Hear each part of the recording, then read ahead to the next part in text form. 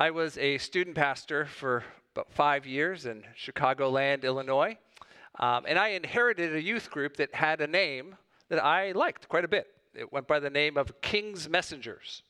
I didn't know where that name came from. In fact, that church was very, very old, over 150 years old by the time I was there. And everyone I asked said, well, it went further back than my time. So at one point or the other, I got a little bit determined. I'm going to find out where this name came from. So I got an easy strategy. I just started asking older and older people, do you know when that name started? Do you know who named it? And finally, someone introduced me to someone who was well up there in terms of their accrual of wisdom and honor. Someone who had been around the church since the 1940s. They told me that they were one of the original junior high students, as they were part of that youth group, that adopted the name King's Messenger. So now I was excited. Okay, well, what led you to choose that name? I was thinking maybe it was the Great Commission, Jesus telling the disciples that they're going to go and preach to all the nations, making them disciples. Or maybe it's this passage in Luke 10, him sending out the 72 on this mission, 2 by 2, town by town. But when I asked him, how did you pick the name? He got a kind of puzzled look on his face and said, oh, we heard some other youth group named that. We just copied it. That was a bit of a letdown. But as thoughtless as the name was, I came to really love it. Every year I would teach kids about how it is that they are called to be a part of the kingdom of God, proclaiming King Jesus and the coming of his kingdom through faith and by believing in his name. I've come to the conviction of my time studying the Bible that understanding our call to be a part of the kingdom is central to being a Christian. And in fact, it's not just something that Christians need to feel a duty to do. We should be motivated by delight to do it.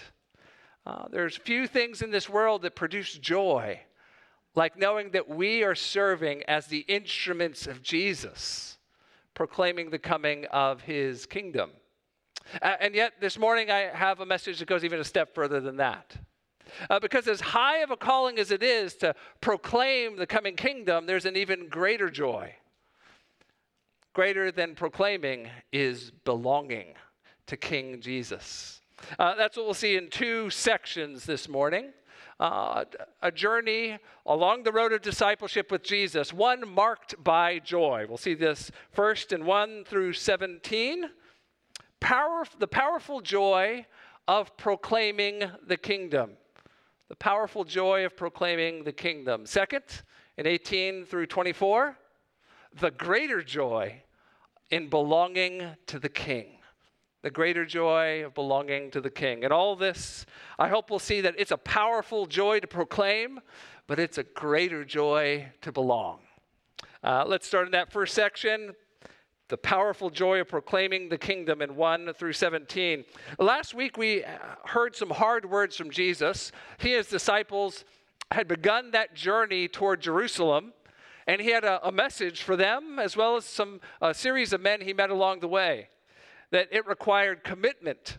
And in fact, there would be a cost if you wanted to follow Jesus.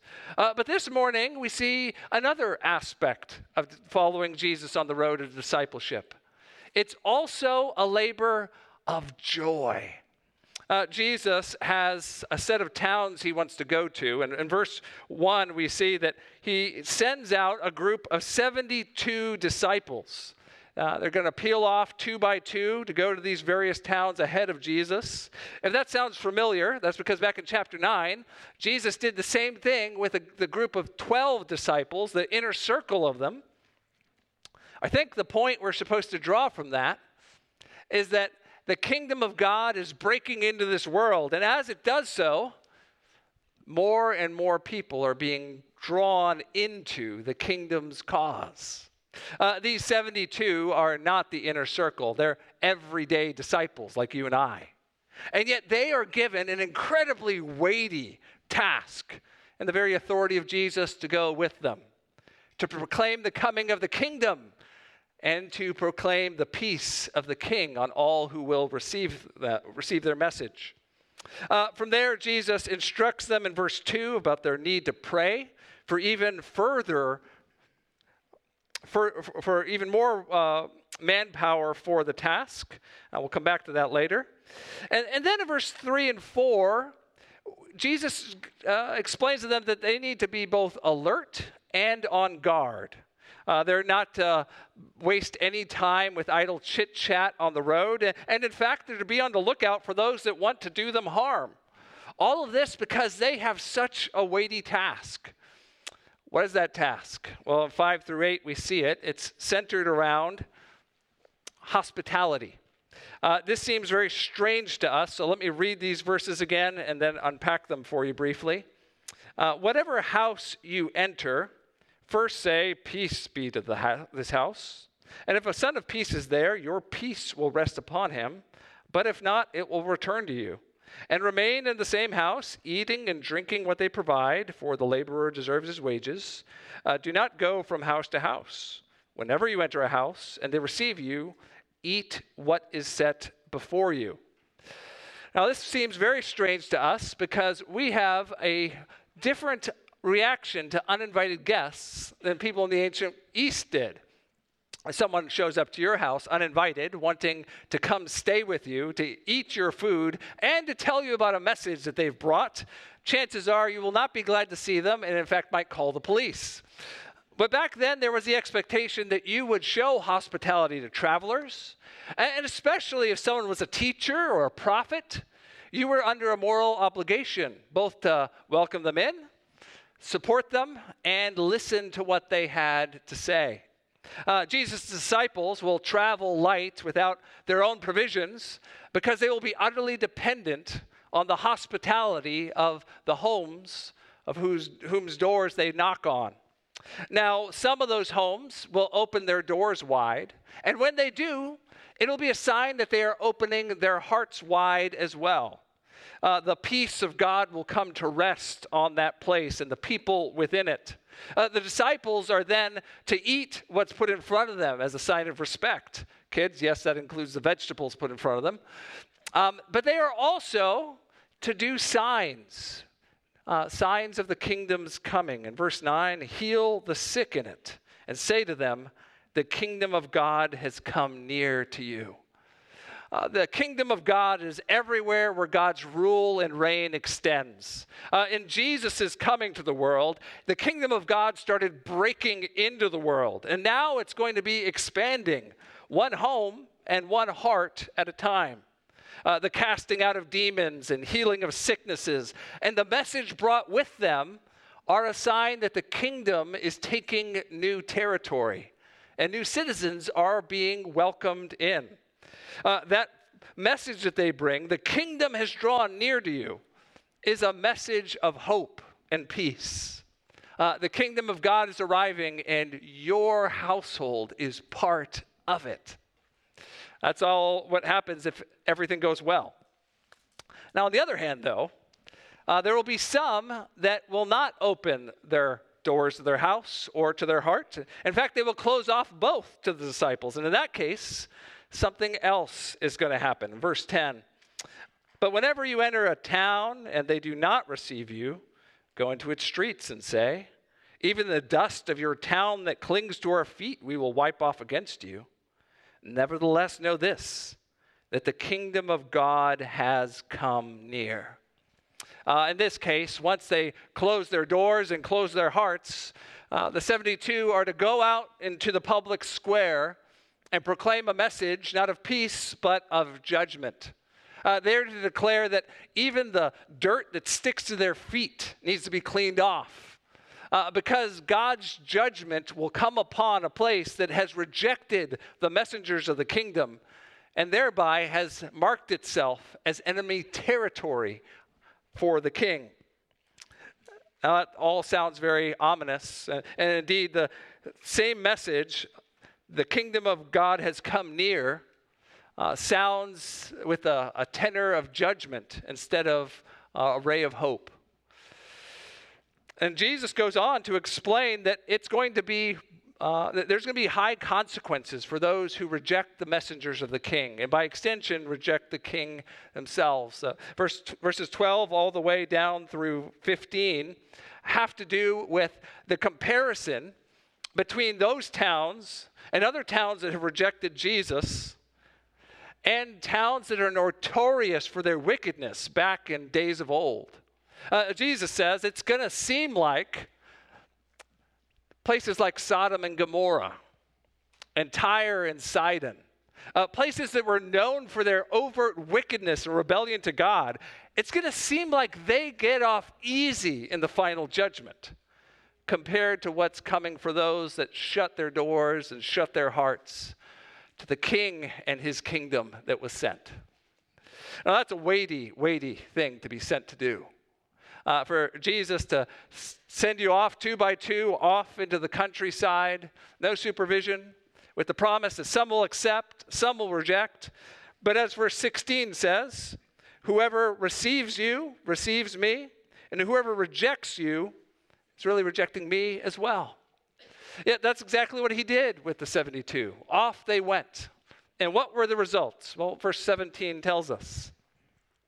The results were powerful joy. Powerful joy. They went house to house. Anywhere the door was open, they went in. And anywhere where it was closed, they preached their message of judgment. And they came back, and they were bubbling with excitement, ready to tell Jesus about what had happened. The 72 returned with joy, saying, Lord, even the demons are subject to us in your name. Kids, have you ever had a moment where you found out you could do something that you didn't know you could do before?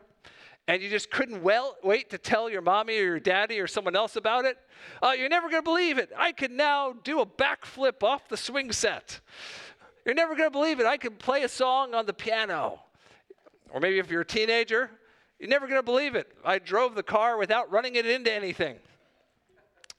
There's a certain joy to knowing that you have exercised an ability or an authority, and it's gone well. That's what happened with the disciples. They saw happen exactly what Jesus said would happen. They saw Satan and his demons put on route, running in fear. They saw people have the peace of God come rest on their homes and in their hearts. And they saw the kingdom of God expanding one house and one person at a time. They could barely wait to tell Jesus, Jesus, you're not going to believe what happened. Jesus, you're not going to believe the people that are now a part of your kingdom. Now, we live at a time that is different than the time of the 72. Jesus is not pairing us up and sending us off to go invite ourselves into our neighbor's home. And yet I do think there are a series of parallels to the life we live and our own calling in proclaiming the kingdom and the powerful joy that can be ours when we do. Kids, there is no age limit on when God calls you to be a part of telling people about Jesus. It could be that you have lots of friends that are not Christians, maybe at school or in your neighborhood, or maybe you just have one or two. But do you know that if you obey this command, if you are bold enough to tell people whatever it is you know about Jesus and invite them to come find out about it themselves, that you will experience joy in your heart. And in fact, that joy will be so powerful that the people around you can't help but be infected by it. When I was a student pastor, every year I would challenge students to go into their schools and go into their neighborhoods and be witnesses for Christ. And one of my favorite things was to see the reactions when they actually did it and the joy it produced and how it spread through the youth group. One particular year, there was this girl, very introverted, very afraid to speak to people she didn't know well, and yet she was trying her best in faith to follow Jesus. And she became convinced that God had put one particular girl at her school in her life so that she could proclaim Jesus to the girl. So she came to me one evening and asked me to pray for her because she was afraid of what might happen. And I told her, I'll pray for you, and whether the door is open or shut, I'll pray that God gives you joy. Well, that next week, she came back, and I could tell just by the look on her face that something had happened. She came back, her eyes were wide. She was almost bouncing from foot to foot, so excited to tell me, Pastor Tommy, you're never going to believe it. I talked with my friend. I said, yeah, really? What happened? I talked with her. She listened. Like, she listened, really? It's like, yeah. And she's going to be here. And I was like, really? It's like, yeah, she's coming to youth group tonight. And in fact, there she is. And she introduced me to her friend. And it was just such an infectious moment of joy. I couldn't help but be motivated by it. And that's what happens when we are obedient to the call to proclaim King Jesus and his coming kingdom. When we share the gospel in faith, whether that door is open or closed, our faith is built and our joy is powerful. Now, maybe it's been a long time since you've experienced anything like that. Many Christians get out of the habit of sharing their faith. Sometimes it's due to the stage of life changing and less opportunities. Other times it's just because we get distracted. But inevitably, something happens as we stop intentionally seeing ourselves as sent by Jesus to proclaim. We experience less of that powerful joy that comes when we do. So maybe ask yourself this week,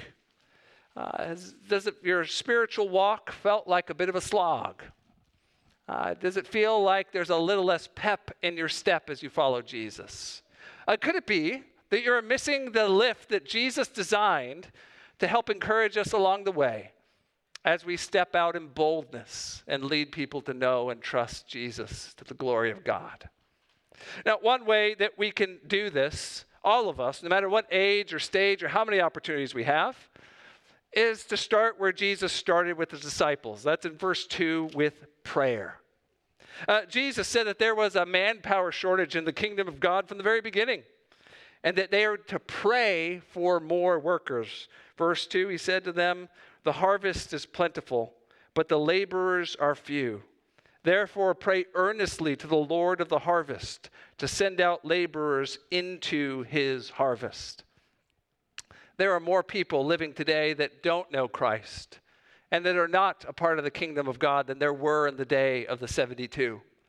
That means no matter what age or stage or how much ability we have, we are all called to be involved proclaiming through our prayers. Would you pray that God would raise up not just pastors and missionaries, we need more of those too, but that he would raise up everyday Christians like you and me, all of us, to be part of proclaiming his kingdom and experiencing powerful joy as we do. And if you dare to pray a prayer like that, don't be shocked if the answer to that prayer comes by God raising you up to share with someone in your life, maybe even this week. There's powerful joy to be had when we proclaim the kingdom. But that's not enough. And in fact, if that was all that was here, at some point or the other, we would fail hard enough or not be diligent enough and spiral into despair. But thankfully, there is an even greater joy, and one that can sustain us no matter how hard it might get. That's our second point this morning. The greater joy in belonging to the King, verses 18 through 24. The greater joy in belonging to the King. Kids, all of you have a favorite dinner.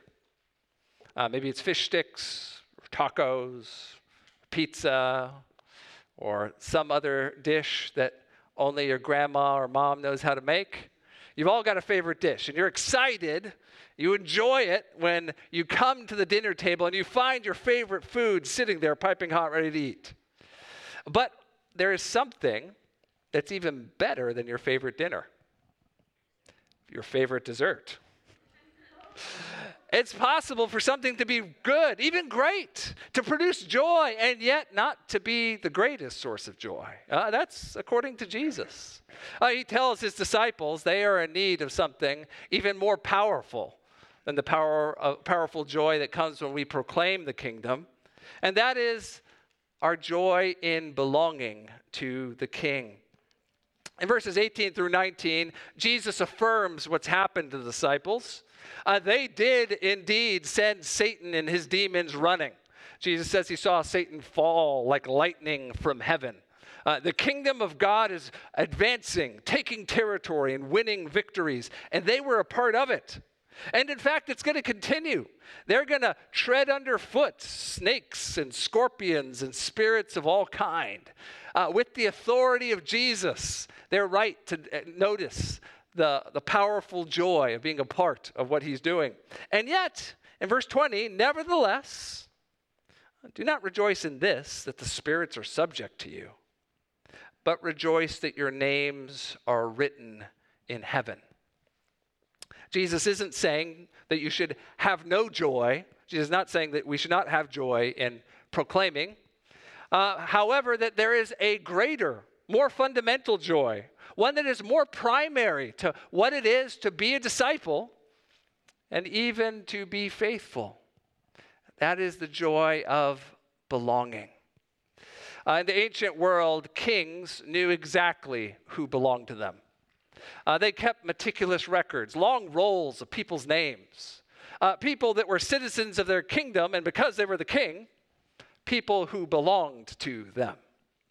Jesus says that there is a list of names sitting up in heaven, and you can be assured that the King of heaven knows each and every one of them perfectly.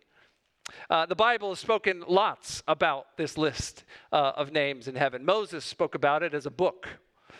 Daniel saw that book opened. And John speaks of it as the book of life, in whom people's names are written who will inherit eternal life. Jesus here points our attention to it as a source of indestructible joy. Our names are written in heaven if we belong to Christ. And that means we belong in the place that matters most, the kingdom of God. The kingdom that's breaking into this world and one day will cover all of it. We belong and no one will ever send us away. All of us have a desire, a yearning to belong. Sometimes when we are nervous that we don't belong, we feel anxiety come up in our hearts. If you went to college, you know this dynamic. The first day of class in a new semester, you find your way to the appropriate room based on some class schedule. You sit down next to a group of people that maybe you've never met before. You're waiting for a professor that maybe you don't know what they look like. And there's this underlying sense of anxiety. When the professor arrives and announces what class this is, am I going to be in the right place? When the professor takes out the roll call, will my name be on it? Or will I have that embarrassing moment where I have to get up and leave because I don't belong here, I belong somewhere else? Many Christians have that sort of anxiety about their belonging in the very courts of God. Maybe that you believe that you're saved by the blood of Jesus shed on the cross for you. Maybe you believe that because by faith you believed in him and because of his grace, that yes, you will be saved on the final day, but you have this nagging suspicion, maybe that there's been some sort of administrative mix-up up in heaven. Or maybe that Jesus is bound by the letter of the law, but he really wishes he didn't have to follow through. And he kind of regrets the fact that your name made it onto that roll in the first place. But brothers and sisters, we can be assured that's never going to be the case for us.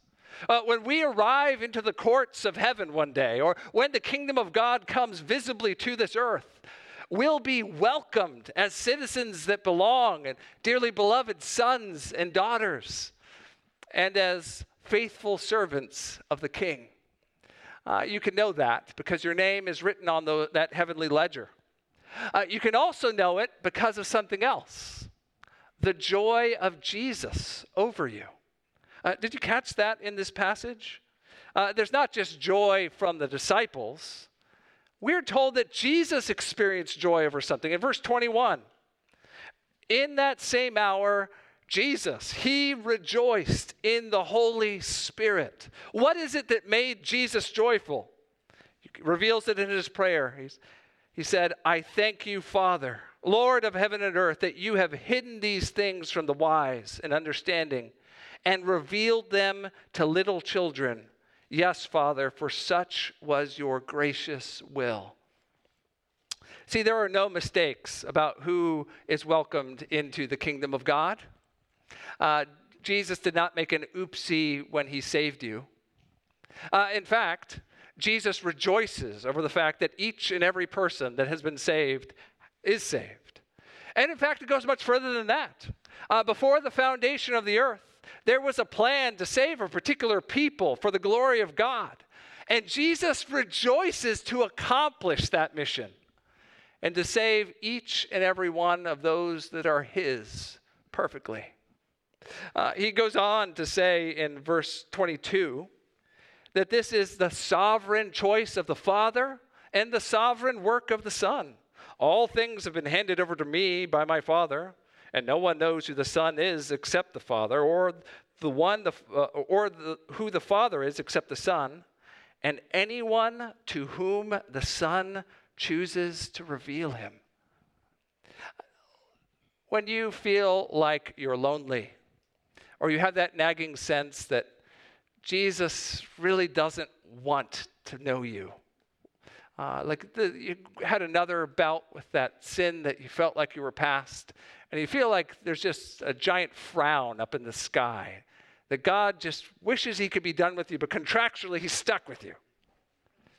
Remember this moment in Jesus' earthly life. He rejoiced over the fact that God had brought in the spiritually pitiable and poor. He rejoiced over the fact that a group of nobodies became somebodies in the kingdom of God. And that means he rejoices over you and I, no matter how low we may feel at a particular point in our journey following him. Now, my dear brothers and sisters, maybe you've had an easy week. It's felt like there's nothing but sunny days. Life's easy. You can feel the blessings of the Lord. If so, rejoice. Praise God. That's wonderful. But remember the order of joys that Jesus intends for you to have. You belong to him. Your greatest joy is that will never change, sunny days or not. Or maybe you're going through one of those stretches that all Christians go through. Days that feel like they're full of heavy clouds. Maybe you feel lonely or forgotten. Or maybe you just feel discouraged and despondent. Would you remember this truth? That you belong to King Jesus. That's no accident. And he rejoices over you. Yes, even in the midst of your sin. He's done everything so that you can be forever in his presence. And there is no one that will ever change that. And no thing you can ever do to change that. Our passage ends with Jesus pronouncing a blessing over this group of 72. Then turning to his disciples, he said privately, "Blessed are the eyes that see what you see. For I tell you that many prophets and kings desired to see what you see and did not see it, and to hear what you hear and did not hear it." Jesus, in this benedictory blessing to his disciples, points out what a tremendous privilege it is to live in the days of the 72. Moses and King Solomon and Daniel would have been green with envy if they knew what these people got to do. They would have traded places in an instant to go on that journey and proclaim the coming of the kingdom and see Satan and his demons running one heart and one household at a time. And yet, brothers and sisters, if you think about it, we stand in an even greater privileged position than they do. We know not only of the kingdom's beginning to break into the world, we also know of the definitive victory of the kingdom in the cross of Jesus and his resurrection from the dead and the coming of the Holy Spirit. And we now get to serve him with the great knowledge that this is all a gift from him. He knows each and every one of us and lovingly gave us this calling and this grace to live this life and no other. My dear brothers and sisters, don't let the lies of the enemy or the sins of your own heart tell you that your life is not worth living, or things would be better if you lived at a different time or you were a different person. Would you draw encouragement from this reality? you belong to King Jesus. And you're living exactly the life he intended you to live, if you'll just live it by his grace and for his glory.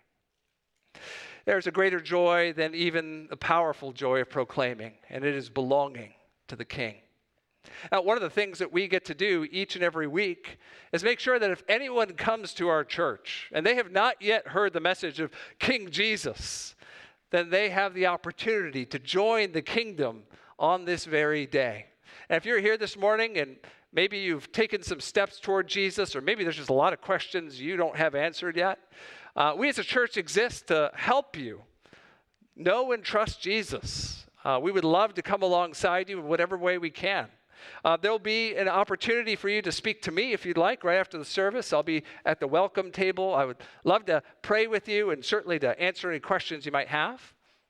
But also realize that Jesus has called each and every Christian that's in this room, the vast majority of the people here, he's called them to be proclaimers of that kingdom that we're talking about. And that means maybe someone that you've already greeted this morning would be glad to answer questions or pray with you about how it is you can come to know Jesus yourself. The way you do that is by turning from your sins, repenting of them, and trusting totally that Jesus paid the penalty you deserve on the cross. Trusting that he'll give you more than a clean slate, that he'll give you powerful joy, the greatest of all joys, the joy of belonging to God and of living forever in a loving relationship with him. We'd love nothing more than to be able to help you experience that yourself if you'll just take a step toward us. And to all of us here this morning that are already part of the kingdom of God, let's be reminded of our greatest of joys, that we belong to King Jesus. In a moment, we're going to sing these words from before the throne of God above. One with himself, I cannot die. My soul is purchased by his blood. My life is hid with Christ on high, with Christ my Savior and my God, with Christ my Savior and my God. It is a powerful joy to proclaim the kingdom, but it's a greater joy to belong to the King. Let's pray. Oh, Jesus, we exalt in all we have in you, and we exalt your name. There is none like you, Jesus. There is no one who can provide us with such powerful joy of allowing us to be proclaimers of the kingdom, and no one who can satisfy us so fully with the greater of joy of all, of knowing we belong to you.